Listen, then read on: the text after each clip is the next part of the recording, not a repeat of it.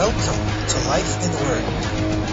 Join me today as we bring the message of God's love and hope through the internet.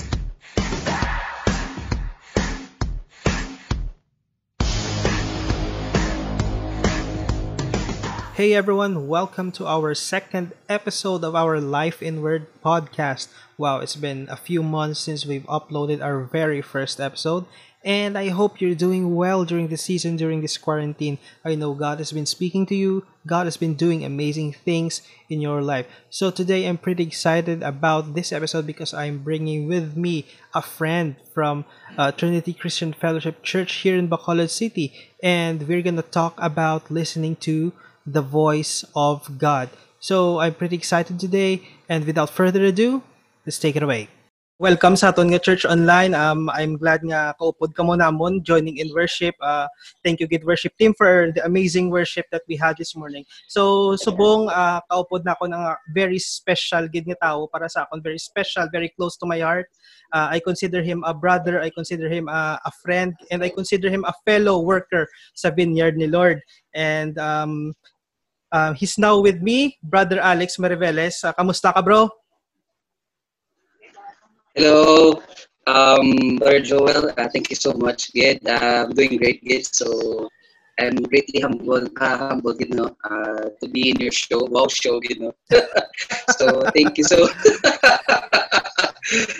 thank you so much, Gid. So yeah, I'm doing great, and salamat, Gid, nga we're live for this what will going to be the topic for this for today. Okay, thank you, Gid. So, actually, I've been praying for a few days na kung sino magid bala ako nga updon sa sini nga topic nga aton pag-istoryahan sa aton nga service today. But I've been praying and the Lord has been impressing me. Ikaw gid ikaw gid ang gina-impress ni Lord sa akon because I believe that He has something gid nga ginbutang niya sa imo nga pwede nimo ma-share and pwede nimo mahatag sa aton nga mga utod nga nagalantaw subong aga, and I hope nga ma-bless ka mo sa i-share ni Brother Alex subong. So first one, bro, tell us about yourself. Where did you come from? How did you grow up? Where did you grow up? And when did you started nga nag-serious ka sa imo nga relationship dira sa aton nga Ginoo? Okay. Sige. So originally, I'm really from Bacolod City, and we're actually we are in 5 siblings, no, and at the same time, most of us, kalabanan din sa mga ex-professionals, but siguro sa amon na mag-utod, ako lang gid siguro ang naka-graduate lang gid sa certificate of hospitality management. So most of my brothers or sisters are professionals, and most of them ang magulang ko kasagwa, and then isa ko ang magulang is the teacher, the eldest ko. So but anyways, what else? I've been in a ministry for quite some time. My original ministry was in the intercessory. So along with that, because you've been receiving a lot of gifts from the Lord, so you've tried different avenues of ministry, like you go to the worship team, you go to any other ministry, but praise God, ginpabalik man ko gyapon ni Lord sa intercessory prayer ministry. So currently amo binangakon nga ministry for now. But before that, before knowing Jesus Christ, I've been involved man in bad groups, as we call fraternities. I've been involved in. I used to smoke. I love to drink alcohol. I love to be with girls, most especially when I was in high school, and well, particularly if you love girls, you fall into premarital sex. I love also to watch pornographic videos, No, that's actually my life when I was in high school. In fact, no, I was been involved no in a I was a DJ before, and then if you're a DJ, there's a lot of girls na ma ma-attract mo because of your voice, no, because of your modulated voice or stuff like that. So makadto sila sa station, and then they just want to get me, they just want to let the person know, no, and then suddenly, no, maupod mo na sila in a different place, no, somewhere out there, and then ano na, there's something going on, mga hindi mga manami, something like that. And but praise God, no, when I was in college, my girlfriend, my ex-girlfriend, no, my ex-girlfriend, and right now, no, she's my wife, no, and my wife actually is the one, no, who really encourages me to be with a small group. It's Bible study, and then the Bible study was really good, and then I think that was September of 2000. That was 20 years back. No, I received the Lord Jesus Christ. I accepted Him, but in that span, hindi ko serious um, to get really to know more about God. I think I get into a serious relationship with God, with no, good intimacy. I could not forget about it. It's year 2011 when I flew back here in the Philippines from Saudi Arabia to the Philippines once again. Wow, grabe. And subong ko lang ginabal, anya nakagi kagali DJ sang una, no? But well, God is good, gid, and He's taking us places, gid. God is amazing indeed. So bro, sang nag-start ka nga nag-serious ang imong relationship dira kay Lord, did you how was the struggle sa imong pag-start? How was it? Paano mo gindil kag paano mo na conquer ang mga struggles while you are starting out sa imong pag-walk dira sa journey of faith nimo? Let me start over. That was year 2000. Year 2000 was, because you're really in love, no, with the Lord Jesus Christ. Of course, it's easy for you to let go of everything, like the vices and all that stuff. But hindi siya sila nga automatic gid nga malet go mo of other things, no. Most especially the things that I hasn't let go yet when I'm starting with the Lord was, masturbation and, watching pornographic videos. So honestly speaking, hindi ugin na siya mahukasukas when I was, walking along with the Lord. But as time goes by, no, when you have this an intimacy or deep relationship with God, you started, to have a godly fear to Him. Lord, I think you were going to decide for yourself. I think I need to let go of this because you're really serving, the King of Kings, the Holy of Holies. I mean, you have to let go of things that nagapahinder bala sa imo na mag-alagad sa Ginoo. True gina. And yeah. Sige. Yeah, so, yeah. And grabe gid tuod gin ang hambal mo because personally hindi man nakita guro, no, along the way may mga bisan ang mga dugay na gid bala sa ilang journey, may mga struggles gyapon nga ginagyan, and ang pinaka common man gani even your past struggles, if your past sins nagahunt sa imo up until now, and so amo na grabe ang aton nga kaaway bisan ang mga past naton nga nalubong na naton kuton nya gid kag ibalik hasta nga ma-fall kita liwat into that. So amo na grabe ang aton enemy. So I would like to know man if how did your eyes, how did your ears open up sa voice ni Lord, and paano ang process, paano siya nag-come into come into place?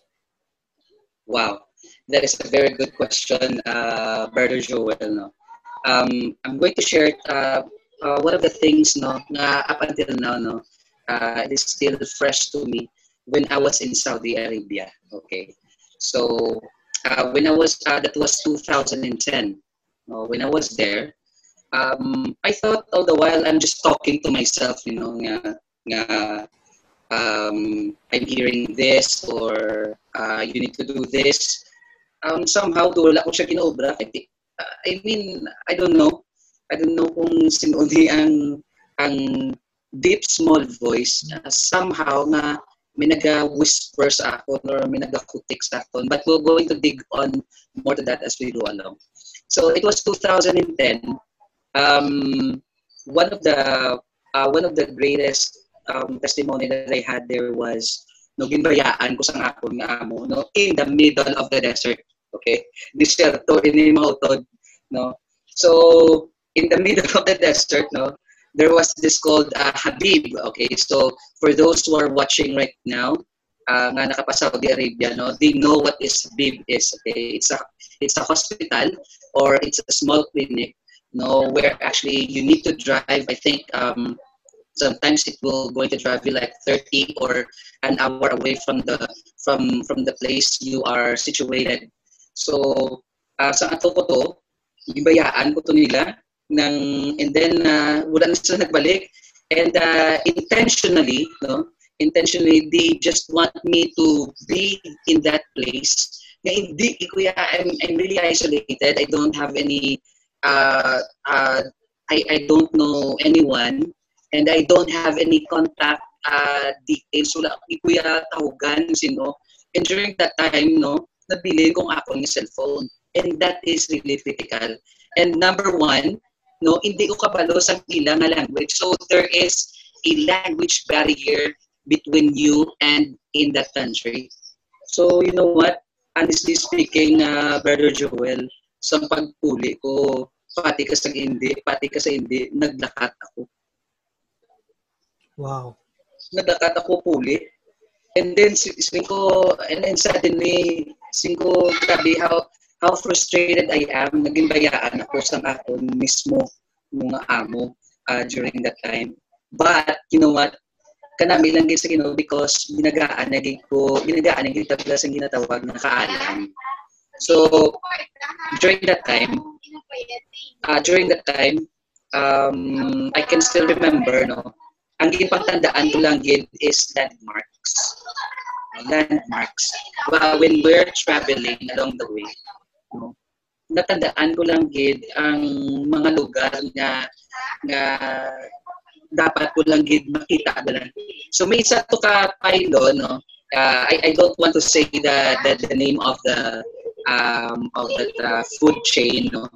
It's a big pylon and that big pylon represents me that is the landmark no that I need to fix my eyes on it.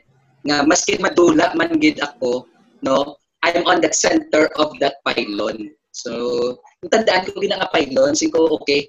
Singko maski madula man gid ko, maski ano man gid mo kainan no, I know that pylon and that pylon leads me to my location, to my original location.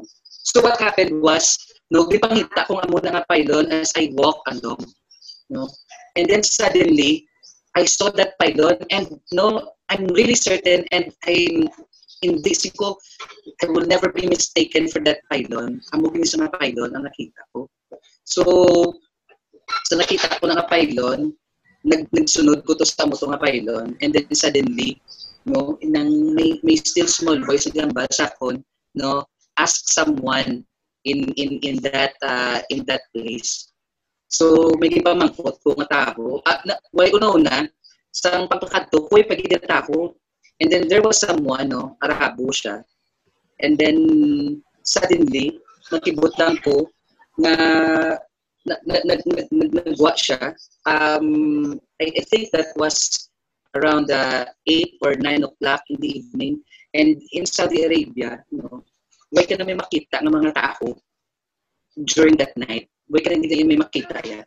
So, nakibot lang ko na nagwa siya suddenly And then namangkot ko siya, where this pylon leads to? Siya mafi malum English si said. So pylon. Look. Okay, so yeah. So slowly okay. Row or go to this road and just follow this road and it will take you there. So mula sa sa English. So and then suddenly I followed that road and then as I followed that road, no, and that road, by the way, it's a very dark place, no, kadulom-dulom na lugar, and sang nag-agi ko dito wala gid sa suga, but no, I already nakakadto ko to sa among nga pylon to, sa among nga food chain. And then sa nililipay na ko nga nakagbagi ko to sa among nga road. So and then suddenly, no, sa dito nga lugar nakibot man ang mga upod ko nga nakapuli ako. And then ang employer ko nakibot man niya how ko no paano ko no nadala ang kaugalingon ko going back to that place. So they were amazed. So did you know the reason nga ginbayaan kato nila in the middle of somewhere? I'm so sorry, friend. I'm so sorry, bro. What was it again? Do you know the reason nga ginbilin kato nila sa place nga out of somewhere? Actually, ginbayaan gid ko sang employee. It's actually being planned. Just to let you know, okay. So I think other people also needs to know this, no, because there's a lot of X-Files, no, sa Saudi Arabia nga sometimes gonna declare nila as missing, but in fact, okay, it's not actually the way it is, no. Ang iban ginabayaan lang gid sila ya. They just the employer will let go of the person, and then most especially na miyan sa mga baguhan, no, ginabayaan na nila out of nowhere in the middle of the desert, and then ibot ka lang you will be tagged as missing. Amo na. So it is being planned by the employer. Okay. So going back to the time nga nabatian mo to ang still small voice during ara kato sa amo to nga certain place, were you convicted that it was God speaking to you, or do you think nga do some voices in your head lang? Very good question. Which is really true.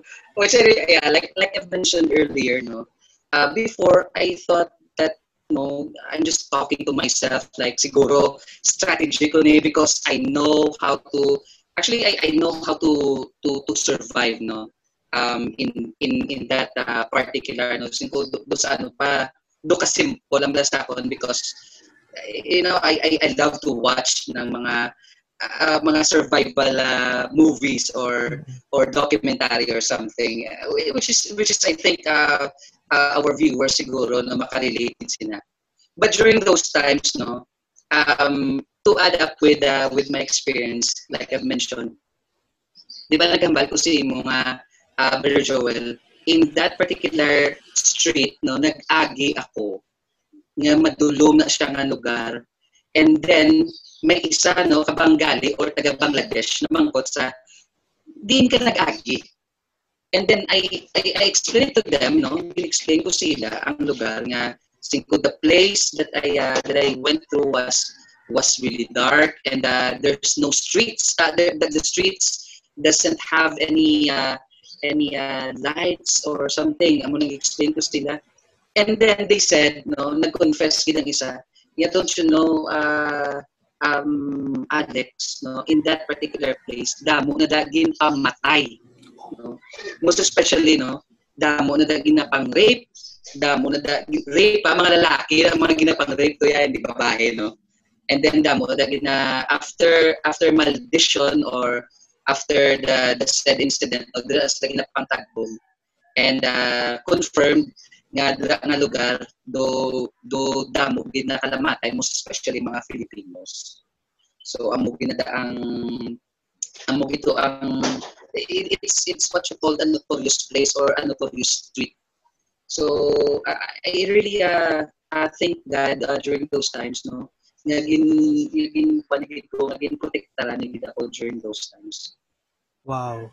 Wow, grabe nga story. Grabe man galing inagyan pa to sa Middle East, no? But God is still good nga if it wasn't because of that moment nga God was telling you to ask someone in that certain place, wala kita sa subong na kita ay wala gid sang band nga na build subong. So moving forward so moving forward in the future, since that time, when was that next time nga na feel mo nga nag-speak si Lord sa imo liwat? That's awesome. Ramadan. Ramadan, I'm going to explain, okay? During those times, since nga Ramadan is actually a 30-day prayer and fasting for those in Islam, okay? So this they have this Ramadan. So I think most of us knows about that, no? So in Ramadan, they said nga once you have your if you're asking for something or whatnot, no, it will be granted, no. But this small voice, it's really different, no. He actually the still small voice asked me one question. Nga, what do you want? And my answer is, I said, I want to go home. And he said, no,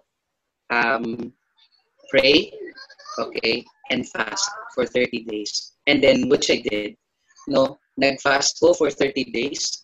And guess what, no, right after 30 days, wait pagani 30 days, no, we went to the place that I was in that city or in in Saudi Arabia. It's in Buraida, Al Qasim. No, Qasim is one of the strict tugin siya nga lugar. No, maybe the viewers knows about this, no, bas iba nakapaburayda Al Qasim na. And this place actually it's a place of malems or Muslim scholars. And in that place, no, diri man ang sakto pugot kay ulo man, no, because like I said, no, amo sa pinakasakto gid nga lugar or pinaka-strict gid nga lugar, no. It's actually a province, no, and away from the capital itself, no, it's Riyadh, okay. It's 8 hours, no, masakay ka na from the bus going to Riyadh, so 8 hours na sa 8 hours na pungkuan na. So wala pa 30 days. I had these friends of mine, no, it's ustad in a teacher, and then a mutawa or a clerical police, no. We went to Riyadh, no, and then we stayed there in a hotel, and then suddenly, no, when we had this travel, I see random airplanes, no, I see random airplanes going back and forth, no, and then when we arrived, no, in Riyadh, no, after 8 hours of travel, no, I saw luggage. May mga dinadala sila. May mga luggage, and then there's something that quickens me during that time, no, and I have this question. That is the very first question na mangkot ko sa very still small voice. Na mangkot ko to siya, which is actually don't know kung way pa ko nakabalo kung I don't know about it. Pero mangkot na ko na siya. Siguro, ano ni siya nakita ko? Nagambal sa sakon, you are about to go home. You are about to go home. Then after 30 days, no, after 30 days of prayer and fasting, no, I received a notification, no, coming from my employer, no, from Malasitin, no, from Malasitin, Malas. It's one of the as what they said, it's a place of riches. Okay, uh, you will see there, no, the place of businesses, mga banks and everything. So ang ako nga main office is in Malasitin. So naka-receive ko to notification from them that I need to go to my employer so that I can get my ticket so that I can flew back home to the Philippines. Wow, grabe. So, it's really ano gid, it's a really a process by process nga hatag sa mo, but first the word, and then he instructed you to pray and fast for 30 days, and then grabe, once you obey that, the Lord is going to do the rest for you. So grabe yung story. So moving forward, now let's just go to the time nga nakapuli ka na di sa Philippines. So, what was the process ang nagpuli ka di? How was it? How did the Lord has been doing in your life? How was the Lord speaking to you more sa imo? Okay. Um, Going back here, no, sa rin ako sa Philippines. So, me and my wife actually we stayed there for ako for 3 years. Siya yakin ako na siya. She stayed there for 5 years. So, transition, no, grabe yung transition. But kanami lang because when I flew back here in the Philippines, the transition was really smooth because my wife during that time she is already connected to a church that we've known for how many years already? I think 18 years. No, the name of the church is Destiny Church. No, with Pastor Carlo Panilio. It's really amazing because when I went back here, no, I met new people, new friends, and then it's easy for me to connect with them and to talk to them at the same time during those times. But I think with the ride, it's not really that easy. No, uh, the I think it's really rough at the same time, no? Because during those times, so kadamo man, ano, ng nakadamo man na ups and downs, but kanami man because God really using that trials and circumstances for you to be prepared. Gina-prepare ka na lang ni Lord, ginaluto ya ka na dito during those times. So kanami gid. And I can still remember, no, it is really a big conference during those times. I'm just sitting right at the back, no. And then there was someone that is speaking, no. I think that was the wife of um, Pastor David Longichu. It's one of the biggest church in South Korea, no. I think that she is the speaker, no, sa amutong movement. And then nakibot lang ko, there was this group of people, no, that approached me and then told me, hey, my name is there was one that's really up until now we're still connected. His name is Paulo Pulido, no. He said that, hey, how are you? Ako pala si Paulo. Ano bang pangalan mo? And then suddenly, ako pala si Alexander. And then I told yung mga friends, ako pala si ito, ganyan. And then suddenly we're connected, we're in a life group and stuff like that. And then we have this encounter, okay? Encounter is I think it's a 3 days, 2 nights or something. So we started that, we started the encounter, it's actually Friday night. And then karami, no, okay, because balik ka naman kay Lord, and then you have this small book, no, they have this called a devotional, no? And then gaan ka na instruction, okay, so this is how you do your devotion, okay, you need to have a message, the promise of the Lord, and then the command, and then the warnings, and then your application or something like that. And then suddenly, no, So the encounter was all good. And then as we go along, no, because our coach Paulo, by the way, no, si Pao is the one who actually checking my devotional. He also always check that, oh bro, nakapag-devotion ka na ba? What are the words that was being given to you by the Lord, something like that. So he's always checking that, and checking it up with me. And then suddenly, no, as I go along, because kanami magito devotion, and then the devotion was really quite different already. The writings were different than the usual.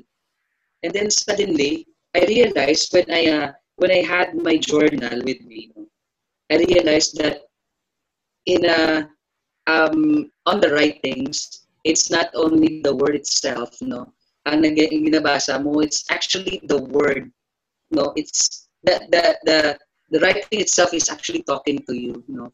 So me to say that during those times, God is really talking to me through writing pa lang. Through writing pa lang to, yeah. So I think that's all for now. No? That's writing pa lang. So I will going to back up that later on as we go along if we have another question. Wow, grabe. So, Kuya Pao, if you're listening, are, you're part of this story, grabe. so, so, so during that time, God is speaking to you through writing. So, and I believe nga through that encounter, no, na awaken ka, na open ang imo ears, na open ang imo eyes. But, I think, I believe that it was the first step of your process. So now, moving on to the next level, what was the next level after that? Okay. Well, when nagbalik na kami di sa ano, I think we flew back here in Bacolod City 2014. I think September, if I can remember. So September 2014. So anyway, um, we're connected with TCF, with Trinity Christian Fellowship. A good thing, man, because Pastor Dave and Pastor Carlo is they're actually good friends. So Pastor Carlo um, advised me to be connected to TCF. So anyway, going back. So we are going back to the ministry, stuff like that. Damo ginaubra and something. And 2018. Okay. 2018 was there was this conference, no, and I knew two pastors, okay, that I'm still connected with them. Their name is Pastor David Nang and Pastor Linda Nang. They're from Singapore. I thought, no, I had this. They have a may mga upod sila team. No? They have this old team. No, and one of their teams was hindi ulito malimtan. No, his name is Andrew. No, Andrew is Andrew is one of the staff group, no, in Singapore. So when you say staff in Singapore, it's they're actually Singaporean army forces or something like that. So he actually nag-testimony about his experience, no. Actually Andrew is a seer, no. For those viewers, no, who don't know, a seer is a seer, no. It's he's a person that he can see, no, see things in the spiritual realm, no. So nag-testimony siya, and then samtang nag-testimony siya, nakibot lang ko na the same testimony that he had, no, experience ko, siguro I think I need to approach this guy, no. Aray ko sa una during that time ko, and then after a long conversation, no, I think it was 7 o'clock na already in the evening. No, they want, I know, no, in their face, no, they're so tired. They want to rest, no. But you know what? It didn't hesitate. It didn't hesitated me to approach this person. Gilaot ko siya. Oh, Joy, I wanna talk to you. Siguro, actually, your testimony, this what you said, in front of us, this same experience that I had before, I see weird things na gumuna siya. Yeah, you know what? The same word na ginambal mo sa akin is the same word na ginambal ko kay Pastor David. Sige, yeah, let me talk to Pastor David and i-introduce na ka sa iya. And then the ball keep on rolling. So I shared a lot of stuff, and then up until now, in fact, actually, sang kagabi, he actually hit me a message, sa messenger. So yeah, Alex, if you have something to share, please do share to me right away. So may share ko to siya, mga recent things lang, words and visions from the word. So, Wow, grabe. So, yeah, I remember actually the first time gid yang nangin close kita was through conference sa kay Pastor David and Linda Nangman. So, well, exactly. well, I'm really amazed. I'm really surprised nga amo na kagrabe ang pag orchestrate ni Lord or ang pagka-engineer ni Lord sa mga nagakalatabo sa imong mga life, no? And now, the next one that I have for you is with that in mind, with the people around you who are nurturing you, the people that you've talked to. So, what was the greatest takeaways nga na learn mo from them in with regards to hearing God's word or to hearing God's voice?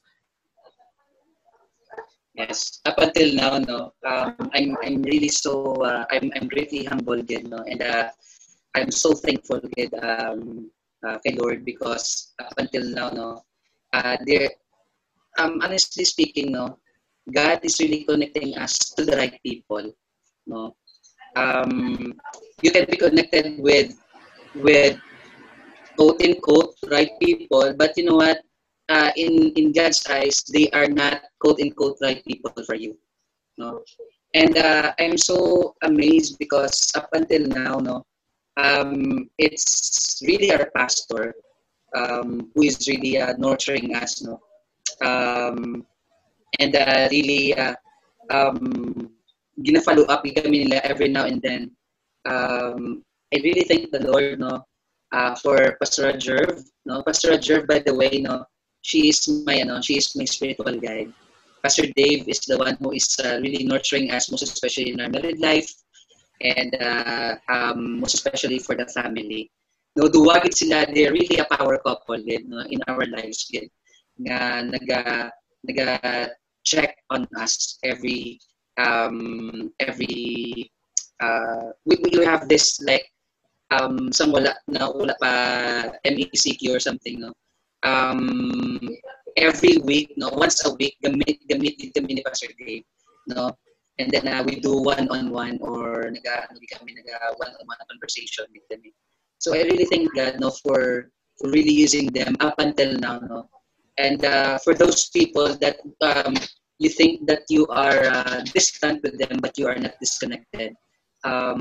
Those people that is connected na kami gihapon, most especially kids sila ni Paulo, I'm still connected with them, and they really enrich, spiritually, gina-enrich nila ang ako na spiritual life. Wow, great. Grabe again. So, moving forward na kita, during this 2020 started off as a good one to most, and para sa aton 2020 started out good, and we have words from the Lord personally and sa mga churches, and until this COVID-19 pandemic struck.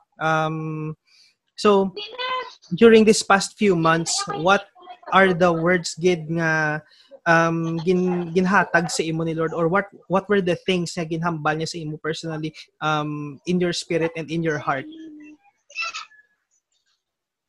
Well, personally, Brother Joel, number one, gid, is I think for most of the viewers, no, I think you don't need to believe this. Okay, even agree with me. No, it depends on you how you will going to digest the word. No, I yeah, every time that I'm going to speak, no, in fact, no, disclaimer lang, I'm not a pastor, I'm not a prophet, or I'm not an evangelist, no. It's just me. It's Alexander. It's me. Alex ng ko yan, no. And I don't bear any names or whatnot. No, I I don't love to be called ano na, or something. No, I don't like entitlements. But you know what? Right now, like I've mentioned, I don't. You don't need to believe this, or you don't need to. You don't need to digest this. No, no. The word of the Lord, no, that I've been receiving, no, for how many for pinaka months, no, is we just need to ratify. What do I mean to ratify? No, we just need to accept, no, the will of God.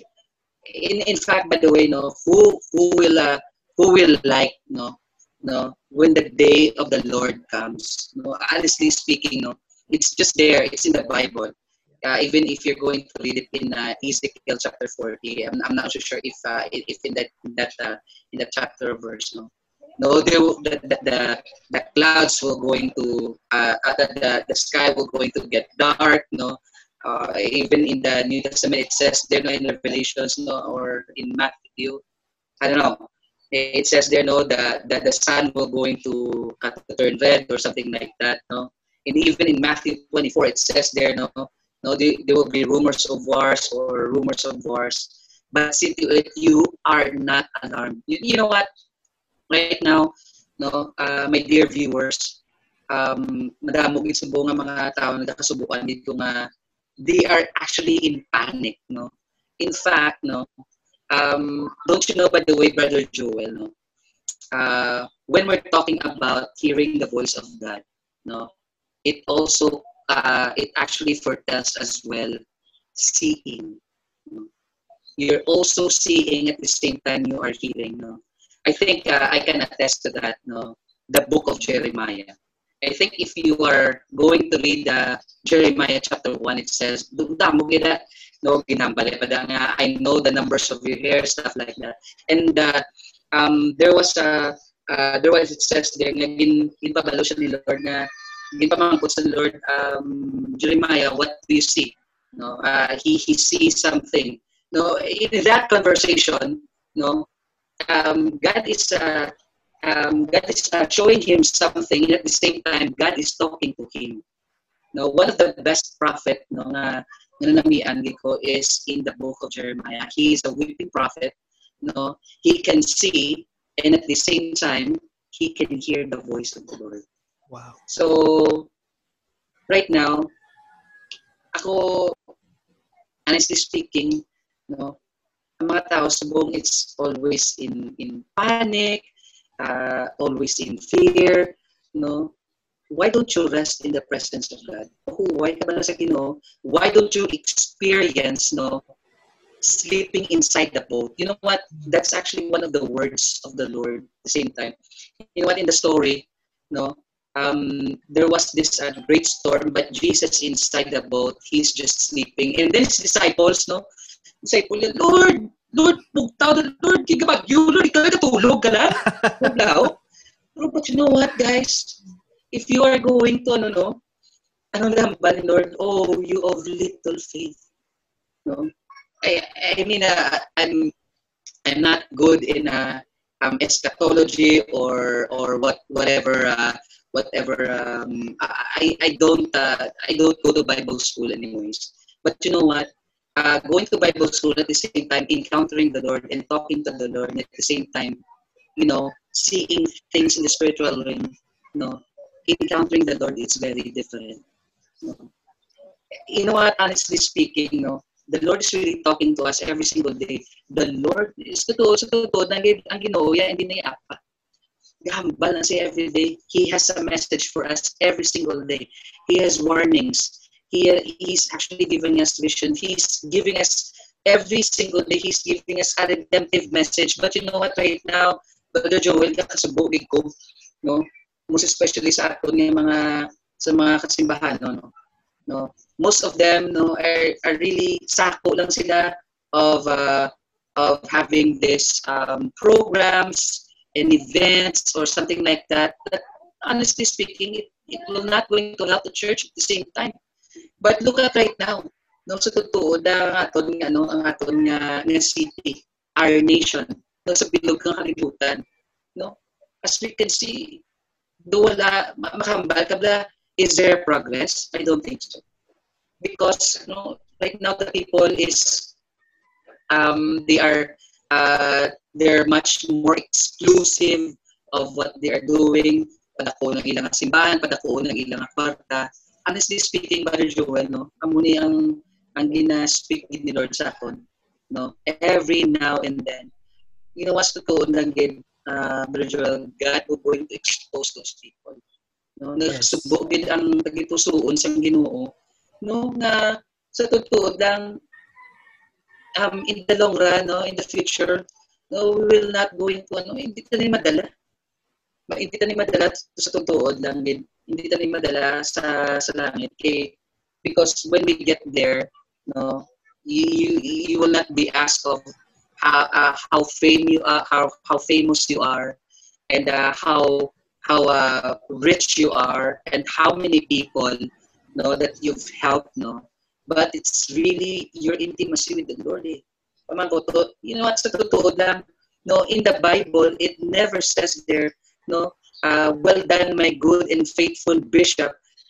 It doesn't says there, well done my good and faithful pastor. It doesn't says there that well done my good and faithful evangelist. But it says there, well done my good and faithful servant. You know what, sa totoo lang ginakilanhan lang gid sang Ginoo subong right servant in our city. Amen. You know what, ang mga tao subong bungol na. Honestly speaking, he is also talking to his remnants, but some remnants is not, I need to do it on my own. They sometimes quote the word, Zechariah chapter 3 verse 5, not by power nor by might, but by the Spirit declares the Lord. They think that God is given already them a power, but that power, I'm telling you, Brother Joel, the Lord has actually has a word for me. I think that was last month. He said, connected to that word, that I will show you what I can do, not what you can do, declares the Lord. That is in Zechariah chapter 3 verse 5.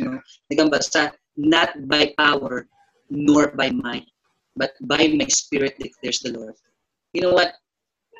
One more thing, pag may share ko si mo, last night we had this wonderful family altar. It's our day 2, yesterday, because my wife actually shared, and it's really a revelation to me.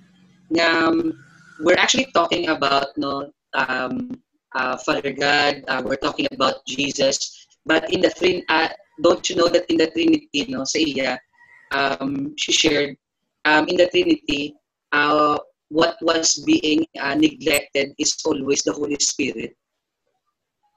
Neglected siya because, to be honest, that is the greatest gift that Jesus has ever been given before he was ascended into heaven. Actually, credits to my wife, that's actually from my wife, grabe ang powerful sang word ni Lord. In fact, disclaimer lang, Brother Joel, I did not prepare anything, honestly. I did not prepare anything. In fact, I don't have any papers with me in front of me. I don't have anything. But I asked the Lord, 3 o'clock in the morning, I asked the Lord, what is your word for me? Later on, during our discussion together with Brother Joel. You know what? Naghambal din ang hinusta ko as the Spirit leads. you just need to listen to the Holy Spirit. And I said, okay, Lord, yes, Lord, no problem. Ikaw, Lord, you are the you are right now the ikaw gid ang maghari subong ni Lord. Ikaw ya ang ikaw mas speak sa mga tao. And so, you know what? Right now, Brother Joel, um, the people needs to listen. The people needs to open their ears. You know what? They just need to go back. Kilanhan lang nila manumbalik sa Ginoo. Amo lang gina Brother Joel. They just need to rest in the presence of our Almighty. Amen. So thank you Gid for sharing. And as you were speaking, kagaina before kita mag-start, I was looking for a specific verse nga about that, and you confirmed sa paghambal mo to sa word nga ratify. And I believe Hebrews chapter 3 verse 15 says something like, as today, if you hear His voice, do not harden your hearts as you did in the rebellion. And I believe good nga that the Lord is calling for repentance during this season, because we are approaching God's day. We are approaching the return of our King, the return of our Savior, the return of our God.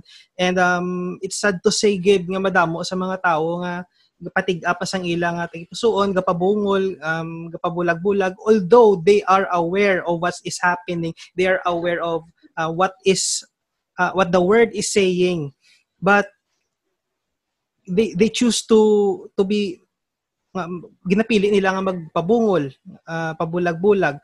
And the Lord is calling it for repentance during this season. So bro, I just want to ask you one last thing before kita mag end sa aton nga beautiful discussion, no. Ako na blessed gid ko personally sa imo nga stories kag mga things nga imo gin-reveal sa aton subong nga adlaw.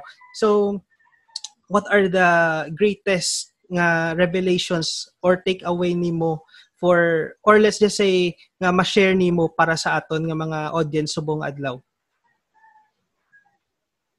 Okay. For our dear viewers, this right as of this moment, I would like to leave a word from you.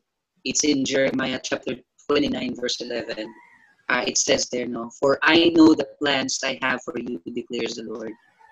Plans to prosper you, never to harm you, and plans to give you hope in the future.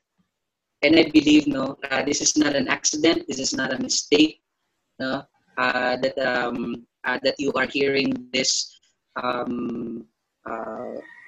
this program, presented by my brother here, Brother Joel Ridu. And you know what? The Lord has a wonderful plan in your life. Honestly, He has a beautiful future. And like I've mentioned, you are not an accident. You are not a mistake. Your life has a purpose, and your life has a destiny. Sa totoo lang, when God created you, don't you know that you are in a race, and it's billions of you, and in that billions of you, in that race, you won the battle. Similya ka pa lang, you are already, okay, you are already a champion. You are already, a victorious one. So why don't you use that time? Why don't you go back to that time? What on earth am I here for? May pamangkot mo na kay Lord nga. Lord, ano ba lang purpose sa life ko? I'm not really so sure who's the viewers are today. I'm not really so sure. Maybe if you are an elite person, professional, maybe you're already a pastor, or you're pastoring for how many people already. But you know what? Sometimes, in our life, we worship God, but our hearts are really far from Him. Layo na ginatagi puso na sa Ginoo, because our hearts is full of greed, full of fame, full of malicious talks. Maybe if you are watching right now, maybe you're struggling with masturbation, pornography, premarital sex, you know what? I just want you to, you know, just go back, balik lang sa Ginoo, hindi lang mahuya. Hindi lang gid ka mahuya, magbalik sa Ginoo, mga utod. No? Kilanhan ta ang Diyos sa siningang mga tinion. And you know what? Honestly, if you are watching this now, no, there's a person right here, no, that you are holding something. May ginakapitan ikaw na hindi mo kapag-let go. You know what? No, I'm telling you, you have to let go of that because that actually strains you. Amo nang napakapoy sa mo. This is what you call the excess baggage in your life. I can see, no, what it's actually showed me, no, that is what is actually holding it, that you're holding right now. It's pride. You have to let go of your pride. No, you have to let go of it, and you need to surrender this to Jesus. No, ang balon sa Lord, I cannot do this. I cannot do this. I cannot press on. Ibilin na sa Ginoo. You have to no, ibilin na muna nga pride, and let God will going to release you, and let God will going to help you. He is our everything. No, He is our hope. No, He is our banner. He is our victorious one. So you have to let go of that. No? And for those who are watching right now, no, no, if you are a person, no, na wala pa naka-receive kay Lord Jesus, no, I just want you to pray this prayer with me, saying, Lord Jesus, nagapanumbalik gid ako sa imo. And Lord Jesus, patawara gid ako sa akon nga mga sala. Lord Jesus, I receive you as my Lord and personal Savior. Lord Jesus, salamat gid na ikaw na subong ang akon nga Dios kag akon nga manluluwas. Sa ngalan ni Jesus.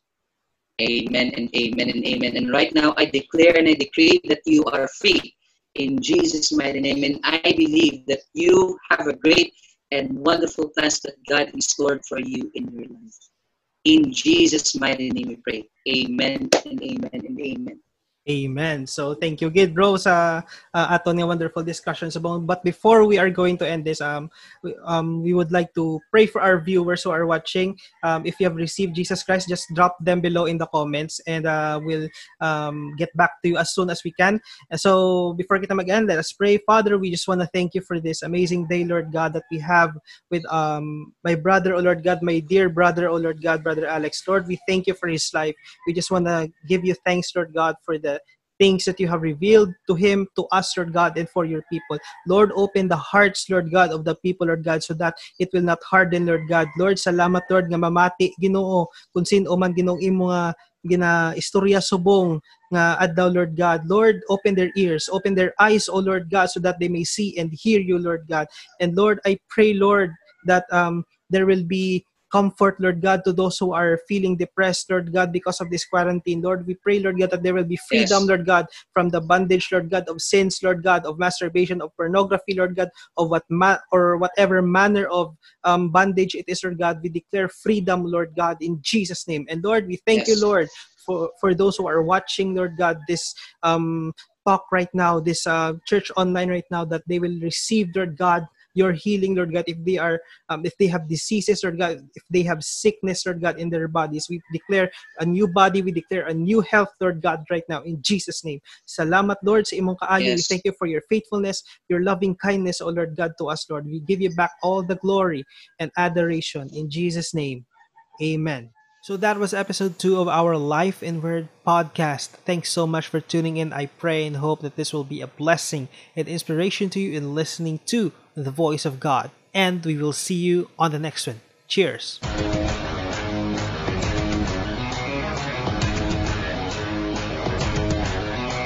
Thanks for listening to Life in Word. May today's message be a blessing to you. See you next time here in Life in Word.